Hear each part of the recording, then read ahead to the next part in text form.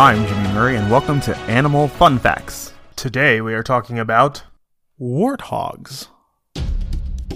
Warthogs, as one might guess from the name, are members of the swine family and are related to pigs, boars, and hogs.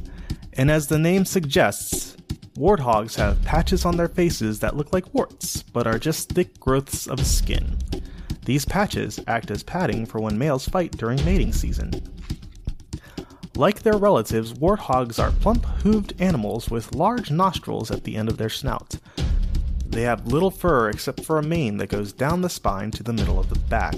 Their tails also end with a tuft of hair. They have large teeth or tusks. Common warthogs have 2 upper and 4 to 6 lower incisors, while desert warthogs lack incisors. The upper tusks grow up to 10 or 11 inches long. From hooves to shoulders, warthogs are around 30 inches tall and 35 to 59 inches long from shoulders to rump.